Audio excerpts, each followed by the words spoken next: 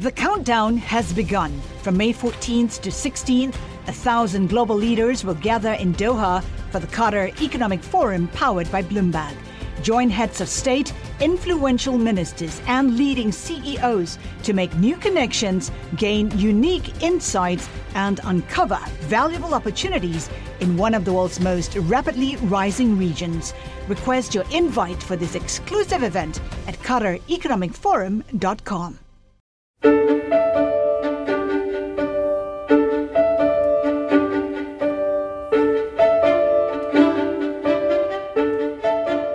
Hello and welcome to Stephanomics, the podcast that brings you the global economy. And we're dedicating this week's episode to a powerful book on a subject most of us have been thinking a lot about recently: how new technology can change the world. ChatGPT came out at the end of last year, had 1 million users in the space of 5 days. And that was pretty cool. Then in March, ChatGPT 4 came out. Now that was a whole lot better, but also alarming. Journalists, lawyers, accountants, teachers could all see how it could not only help them do their jobs, but make them redundant. Not sometime in the future, but next month. Should we worry then about where this will lead? Well, the standard version of economic history says not really. It tells a story where time and again people fear technology will make the world worse. Think of those Luddites smashing up machines. But in the end, it's better. Yeah, there are adjustment costs, a bunch of people lose their jobs maybe, but overall the majority of people get new opportunities, more rewarding jobs, better lives. That's the version of history I was taught in graduate school and have heard from fellow economists many, many times since, and we've heard it again often in response to AI. To be scared of this new technology, to believe it will hurt workers, they say you have to believe this technological revolution will be different from all those that have gone before. Now you might think that's true, this time is different. ChatGPT feels different. But it sets a high bar for being scared. After all, the horseless carriage also felt pretty different at the time. But two very distinguished economists have taken a fresh look at that history and decided the basic, reassuring story about the past impact of technology on jobs and the quality of life of working people is wrong or seriously incomplete. So if their argument is right, we should be worried about the way AI will transform our economy and society, because we're not now in a position to get the best out of it. Quite the opposite. That book is Power and Progress, Our 1,000-Year Struggle Over Technology and Prosperity. And the authors are Daron Acemoglu and Simon Johnson, both professors at the Massachusetts Institute of Technology. Simon's a former chief economist at the International Monetary Fund, and Daron won the John Bates Prize for the best US economist under 40 a few years ago. He also wrote possibly the most widely read book of economic history in recent times, Why Nations Fail. And he's here with me now. Daron, thank you very much. I'm really pleased we can have this conversation on Stephanomics. I am so happy to be here, and you gave such a wonderful introduction. I don't think I have much to add. No, I think we have plenty to discuss. And I'm sorry about the long introduction, but I wanted to make clear why I thought the book was so important. And we do have, I think, a lot to unpack about the past and the present and what you hope might be a better future. But maybe we can start at that end point with what worries you right now about the impact that AI and similar technologies might have on the world. Well, I think you put it so well. We need to be concerned, but not scared. I think this is a turning point. There are many transformative choices we have to make about the future of work, future of inequality, future of democracy. And the two worst positions we can take are to say, everything's going to be fine. Just let experts worry about it, or be scared about killer robots. Both of them pacify us and push us not to take up our responsibility of trying to shape this technology, trying to get involved about decisions about the future of this technology. And I guess there is a lot there, but one piece of it that I was struck by, because I feel like that was definitely many of my economic history lessons had this sort of underlying premise. And you talk about the productivity bandwagon, so maybe you should explain that. Let me actually take a step back. Simon and I are definitely not arguing that we haven't tremendously benefited from industrial technology and the scientific advances. Today, we are so much more comfortable, so much more prosperous, so much healthier than people who lived 300 years ago. And that's thanks to industrial technology and use of scientific knowledge in further improving technology in every aspect of our lives. What we are questioning that was an automatic process. So the techno-optimism that you so eloquently described at the beginning is that we don't need to take any drastic actions or become involved in shaping the future of technology, because there is a very powerful, inexorable, automatic process that's going to bring all sorts of good things to people. And at the center of it is what we call the productivity bandwagon, because most of us earn our livings by supplying our labor. So the process via which technology is going to improve, bring shared prosperity, has to go through the labor market, which means wages have to improve. And the productivity bandwagon says that if productivity grows, if technological capabilities improve, that's going to create a very powerful force towards employers wanting more labor, and that raises wages and employment. If the productivity bandwagon breaks down or doesn't have many people on it, then shared prosperity would become a dream. And the real fear is that that's exactly what could happen with AI. And we've seen some of that happen with digital technologies over the last 40 years anyways. And history says productivity bandwagon can work, but only if we create the right institutions and the right direction of technology. So what matters most for making an outcome better or worse for workers? Perfect. That's exactly the right question. And what Simon and I argue is that there are two pillars to it, and you can see them very clearly in most historical episodes. First, you need a direction of technology that doesn't just automate work. Automation is always going to be with us, but it doesn't just automate work, but at the same time creates new tasks, new capabilities, new things in which human labor can be productively used. And second, you need an institutional framework in which there are forces such as worker voice and worker power that induces employers to share some of the gains with workers. If either of those two things are broken down, then we're in trouble. If both of them break down, that's really damaging, and that's the age we are living in. There's no worker voice. AI is being used to sideline workers even more in the production process, and there isn't a democratic process that's actually contributing to a sharing of prosperity or to reshaping the direction of technology. You're talking about where we are now, which I think we should definitely get to. But for those who sort of feel like, oh, this sounds like people who are just seeing this new technology and fearing the worst, I think at least we should show how it's rooted in that understanding of history that you mentioned, and maybe draw some contrasts when you're looking back, for example, at the 19th century. I mean, there's a lot of the book which is looking at what happened in the UK in the Industrial Revolution. So maybe say a little bit about the sort of contrasting impact of the different technologies that came in. Thank you, Them, for bringing that up. Absolutely. I mentioned already that we are so fortunate to have had the industrial technological improvement that started somewhere in the UK in the middle of the 18th century. We are so fortunate, but the people who lived through it weren't. The first 80, 90 years of the British Industrial Revolution was dreadful for people. Real incomes stagnated. Working hours expanded, working conditions worsened in factories, much greater discipline, much less autonomy. People were filled into unhealthy cities in which their life expectancy dropped. And there was no worker voice, no democratic process. The whole thing was just a very difficult time for most working people. But it didn't remain that way. In the second half of the 19th century, you already see higher wages, much greater use of technology for improving conditions, both as public infrastructure, health improves, and factories improve.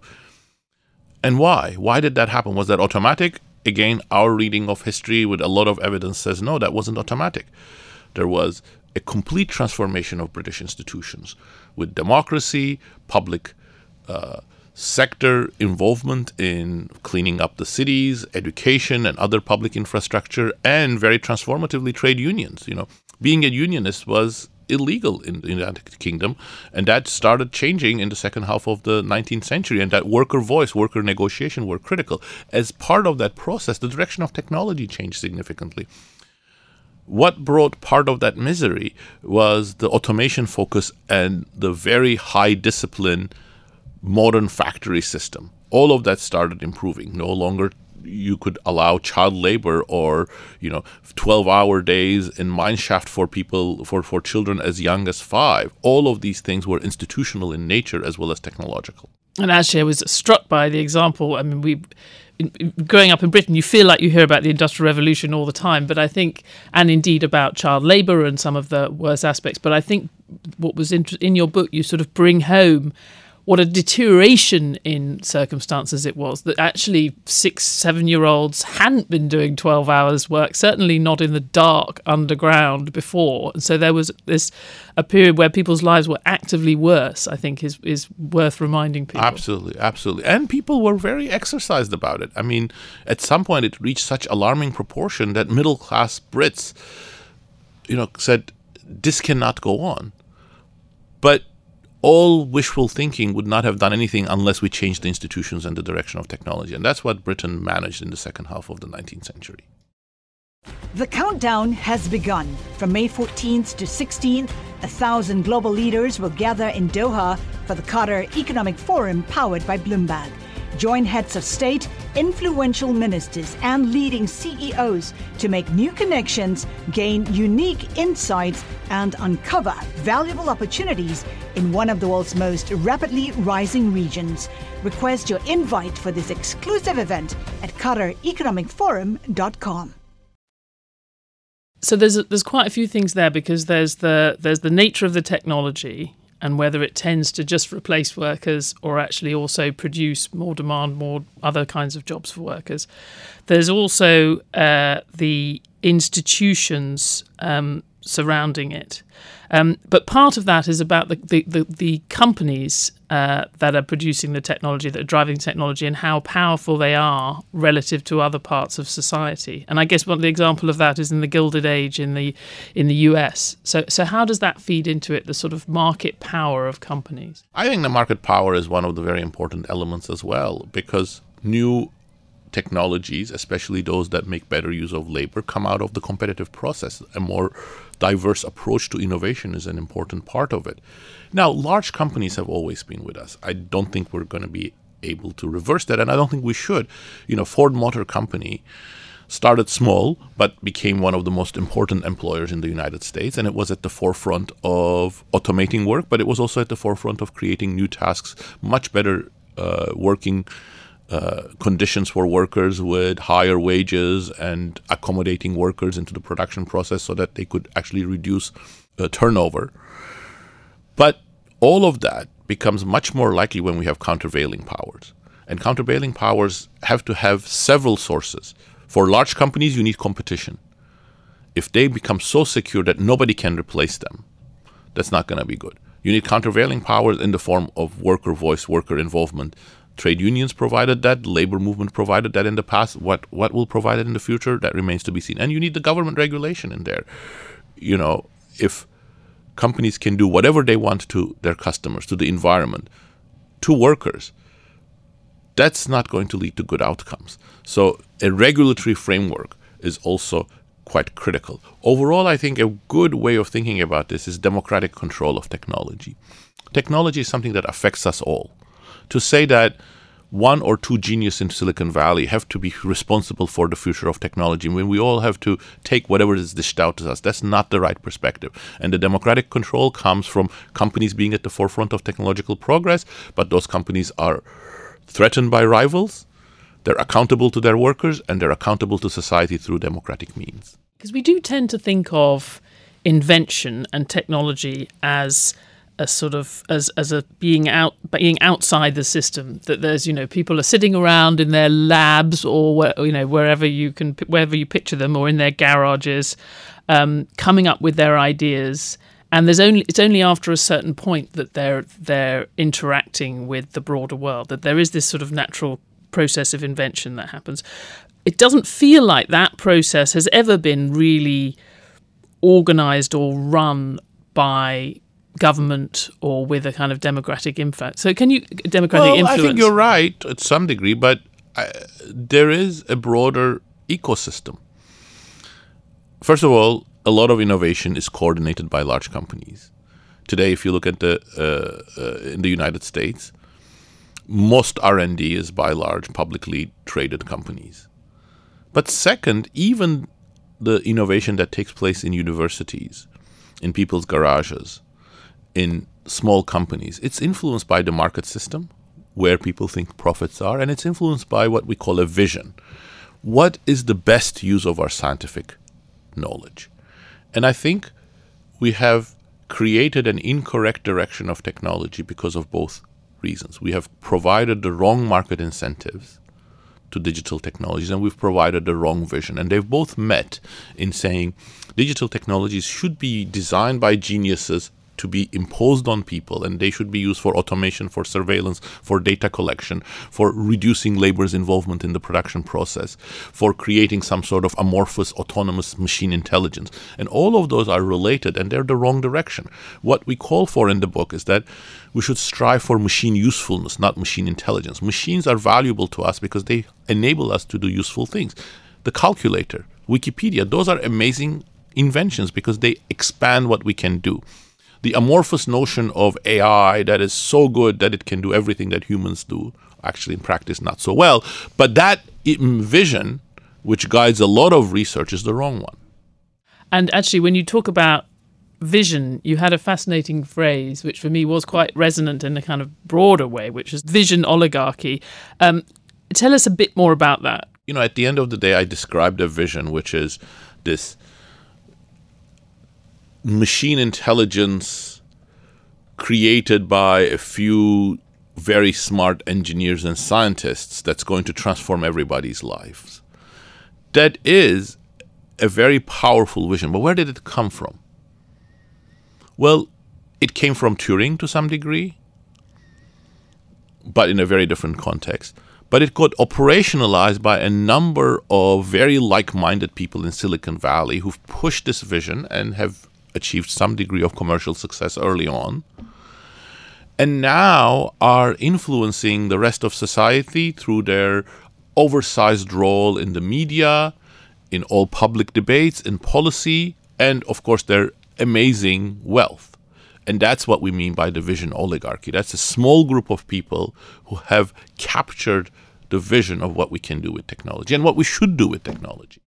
And I guess moving on to how we think about the more recent waves of technology, you're quite damning about the impact that recent automation, that AI has had. I guess some would say it's just too soon to tell how some of these technologies are really going to affect the nature of jobs and the workplace. That's right. You're right. It's too soon to tell. But there is a problem in there. If it's too soon to tell, why are we rushing to automate work so quickly? What's the rush? So I have no doubt that automation will be part of our future. It has to be part of our future. There will be things that machines can do better than us, and nothing wrong with that. But we should do that only when they are truly better than humans and in a humane way, rearranging work in a manner that's consistent with human priorities. And second, we should at the same time create better jobs, better tasks for humans' unique skills. That's the problem. We are rushing to automate work, even when it's not so productive. Customer service. It's done by AI in many places, and nobody's happy with it. We've displaced workers, and we are faced with these menus that are supposed to be smart. They never work. Productivity gains from that are minimal, perhaps negative, but we're rushing to do it. And at the same time, we're not creating any new tasks and new jobs and new capabilities, and we can do that. AI enables us, or large language models, they have the capacity to help us, as you said in your introduction. We're not doing that. The countdown has begun. This May, 1,000 global leaders will gather in Doha for the Qatar Economic Forum powered by Bloomberg, held in conjunction with our official partners, the Qatar Ministry of Commerce and Industry and Media City Qatar, and premier sponsor QNB. Join heads of state, influential ministers and leading CEOs to make new connections and gain unique insights. Learn more at QatarEconomicForum.com. I think that what you've just said describes a lot of the technologies that we've lived with over the last few years, but it does feel like ChatGPT and that much more interactive technology is different to interact with, and certainly seems to be learning faster than many of these other technologies. People who are making an effort to make it part of their lives, whether it's professors or lawyers or people working in human resources, are finding very quickly that it can change the way they do their work. So is there something a bit different about the generative AI? Well, I would say, first, it is impressive. But part of the reason why it's impressive is because that's how it's been marketed. So what people are impressed by ChatGPT is it gives authoritative answers, it can write sonnets and poetry. It feels like these are things machines shouldn't be able to do. And that's what we're impressed by. Don't get me wrong, I do completely believe that large language models and generative AI can be used in ways that are very positive for humans. And some people have found ways of doing that with ChatGPT. But ChatGPT's architecture is not optimal for that. What we want, if you believe my pitch for machine usefulness, is that these programs should make us better in our jobs, in our lives, in our cognition. It doesn't work if ChatGPT gives you an authoritative answer without explaining to you why you should believe it. You either believe it, which is not good, or you completely dismiss it. If I were to give you an argument, you would ask me, why are you saying that? What's your evidence? Where does that come from? Give me the provenance of that. You can't do that with ChatGPT. It's not designed that way.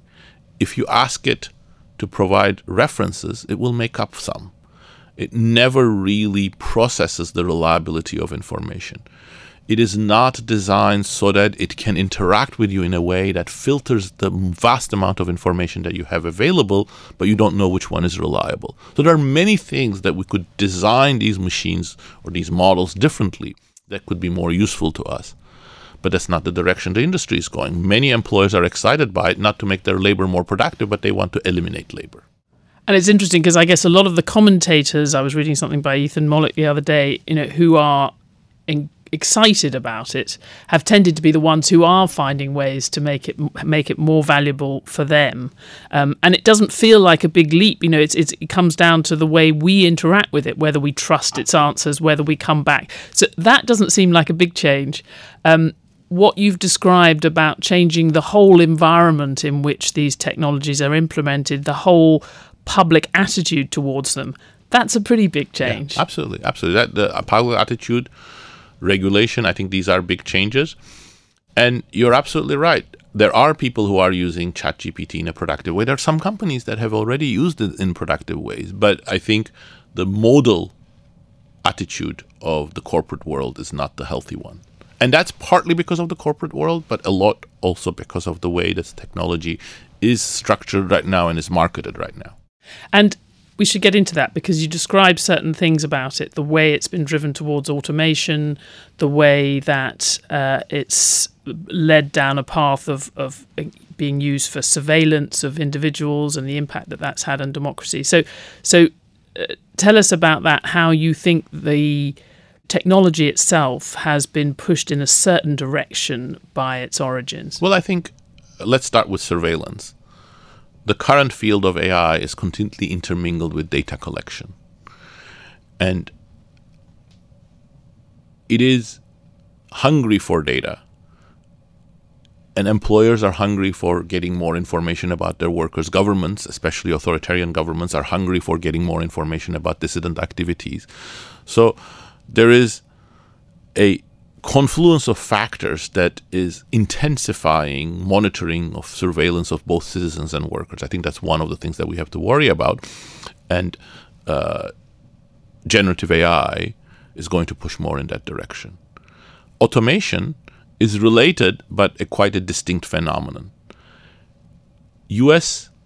corporations are under pressure competitively because of their shareholders, because of the vision of their managers to reduce labor costs.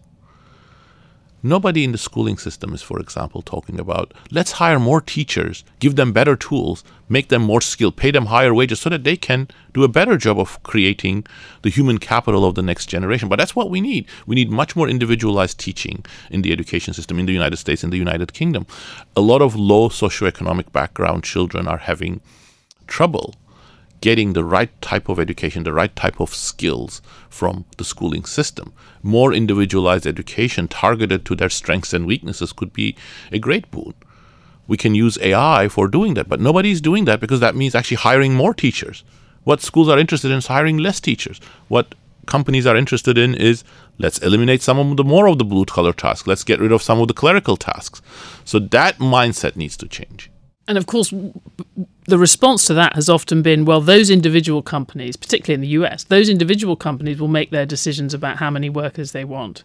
But the increased productivity will create more jobs in other parts of the economy. You think it's just, it won't operate this time? Or has not always operated? It will. If it really increased productivity by a tremendous amount, it would. The question is, can we get, for example, let's say 3% productivity growth in real terms every year by automating? I think that's very difficult. You're automating a few tasks in a given point in time. Say, even if automation is on acceleration, you're going to be automating perhaps 3 or 4 or 5% of tasks that humans do. To get that kind of huge productivity growth from automation is very difficult. That means that machines need to be 10 times as productive as humans. In the past, we haven't done that. In the past, we've gotten very rapid productivity growth when we made humans more productive. And I think, therefore, it's no surprise that today we are in a productivity slump around the world. We have 5 to 6 times as many patents in the United States as we did 40 years ago. We have new widgets every day, amazing algorithm, breakthroughs in AI, and aggregate productivity is very, very anemic. In the United Kingdom, it's stagnant. I think that's a cause for alarm, and it says that we're not using these technologies the right way. And it's so interesting because, of course, people look at there's been a productivity slump, particularly in the UK, and often that's used as a reason why we should be accelerating our introduction of these technologies. Yeah, so that's the question. Are you going to get out of that productivity slump by doing more AI-driven customer service? Self-checkout kiosks, is that the way to double UK productivity? I mean, sure, if we did self-checkout kiosks together with better things, perhaps it could contribute. Look, and as you point out in that example, that's just labour shifting. That's not labour saving, because we now do the work, not the cashiers. Like in banking, ATMs were introduced. But at the same time, people who used to be bank tellers became analysts, customer service reps, started doing other back office tasks. So actually banking productivity increased during that period. We're not doing that latter part. We're doing ATMs on overdrive. Okay, so what do we do? How do we fix this? Well, first we need to change the narrative. This is part of it. We need to stay away from blind techno-optimism. We need to stay away from a focus on killer robots, great in Hollywood movies, but that's not what we should be worried about. But we should be concerned about the direction of technology. And we need to center the discussion on how we can use these technologies better for democracy, better for workers, better for inequality. Then we need to start building institutions. This is not going to happen automatically, which means that we need countervailing powers. How do we have a better regulatory system? We have lost the regulatory muscle in the West. We used to regulate public utilities well. We used to be able to regulate banking and financial services. Those have become harder, and we have not even tried to regulate digital technology. We need to build better democracy. Democracy has been in decline. Labor movement. We need some sort of labor voice. The old model of trade unions is probably not the one for future. How do we build an organic labor movement? And then we need to talk about specific policies. Are we using the right tax tools? Are we creating the right support for private R&D backed up by public R&D for the right direction of technology? Is the current business model of the tech world, for example, centered on data collection and individualized digital ads, is that the right one, or should we actually tax digital ads? Are companies like Google, Microsoft, Facebook too big? Should we think of breaking them up? There are many policy levers that we should be talking about. I don't claim I have the answers on those, but we make some suggestions in the book. But our purpose is not to say we know these policies will work. We need a ensemble of policies, and it needs to be the result of a democratic process and expertise that brings us to the right solutions. Are there any reasons to be hopeful, looking around, that the government or broader society will be able to grapple with the kind of things you just talked about? I mean, we currently have in the US a Biden administration which is, by recent standards, pretty activist in these directions. It talks about reducing the monopoly control of the big tech companies. It's quite pro-worker in the way that it's designed a lot of these big investments in IT and in green technology. And yet it's realistically going to achieve a fraction of what you've just talked about. I think the Biden administration has done very well. And indeed, as you said, it's the most pro-worker government the United States has had since FDR, probably. And I applaud them on passing two major policies that many people would have thought would have been impossible, the CHIPS Act and the IRA. But despite those high ambitions, I think they're not sufficiently focused on the direction of technology and creating the right technological environment for generating jobs for all kinds of skills. So yes, there are many reasons to be concerned. There's only one reason for a very cautious optimism. I believe in the unique skills of humans, and that's why I think automating work and surveillance are not the right direction. I think there is a diverse set of capabilities that humans have that can be very well utilized in a new work environment.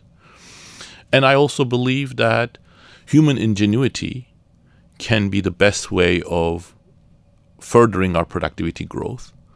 So I hope that those great opportunities are used. Final question. You're an economic historian. Looking back in that history that you describe with Simon Johnson in the book, one thing that is clear is although the right kind of institutions to make this technology work for people did appear, they came much more slowly than the technology itself. And that technology was not coming nearly as fast as what we're seeing now. When you look realistically at the history, does it not take an enormous amount of negative impact for there to be a response from society to make this work better? Aren't we going to have to live through quite a lot of bad things? Great question. And, that's something that worries me. We don't actually discuss in the book because it has gelled in my mind more recently. Early industrial revolution created a lot of misery, as we talked about. And there was nothing to be belittled about that. But when reforms and policy responses and the labor movement's reactions came, it wasn't too late and things could be reorganized. Things are happening much faster today. Are we going to be too late, if not today, in the next month or next year? I don't know the answer to that, but I was worried enough that I was one of the early signatories for the letter that asked for a 6-month pause on the training of large language models. Not because I agreed with the text. There was a lot of stuff there about super intelligent AI that I definitely don't worry about. That's not the top of my agenda. But I thought that building a broad coalition of academic and entrepreneurial voices to say, let's just take some time. The loss to humanity if we are 6 months late in implementing some AI technology is trivial. The damage we can do by irreversibly destroying democracy or cementing an approach that's not the right one could be much, much larger. So take some time. There's no rush here. But I guess the other lesson of history is there are some things that are unstoppable. I don't think technology's direction is preordained. And sure, technology should not be stopped. And in some sense, advances are unstoppable. But we can choose its direction, and doing so deliberatively, building the right institutions is feasible. Daron Acemoglu, thank you so much. Thank you. It was a true pleasure to be here.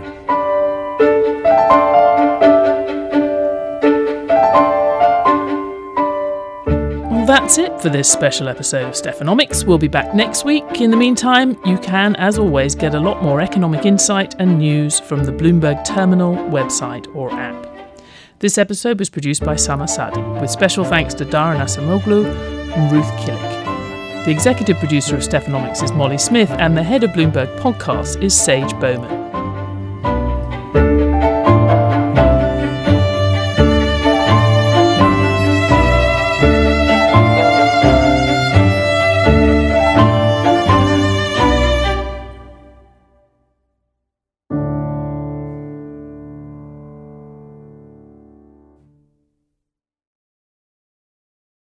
The countdown has begun. This May, 1,000 global leaders will gather in Doha for the Qatar Economic Forum powered by Bloomberg, held in conjunction with our official partners, the Qatar Ministry of Commerce and Industry and Media City Qatar, and premier sponsor QNB. Join heads of state, influential ministers and leading CEOs to make new connections and gain unique insights. Learn more at QatarEconomicForum.com.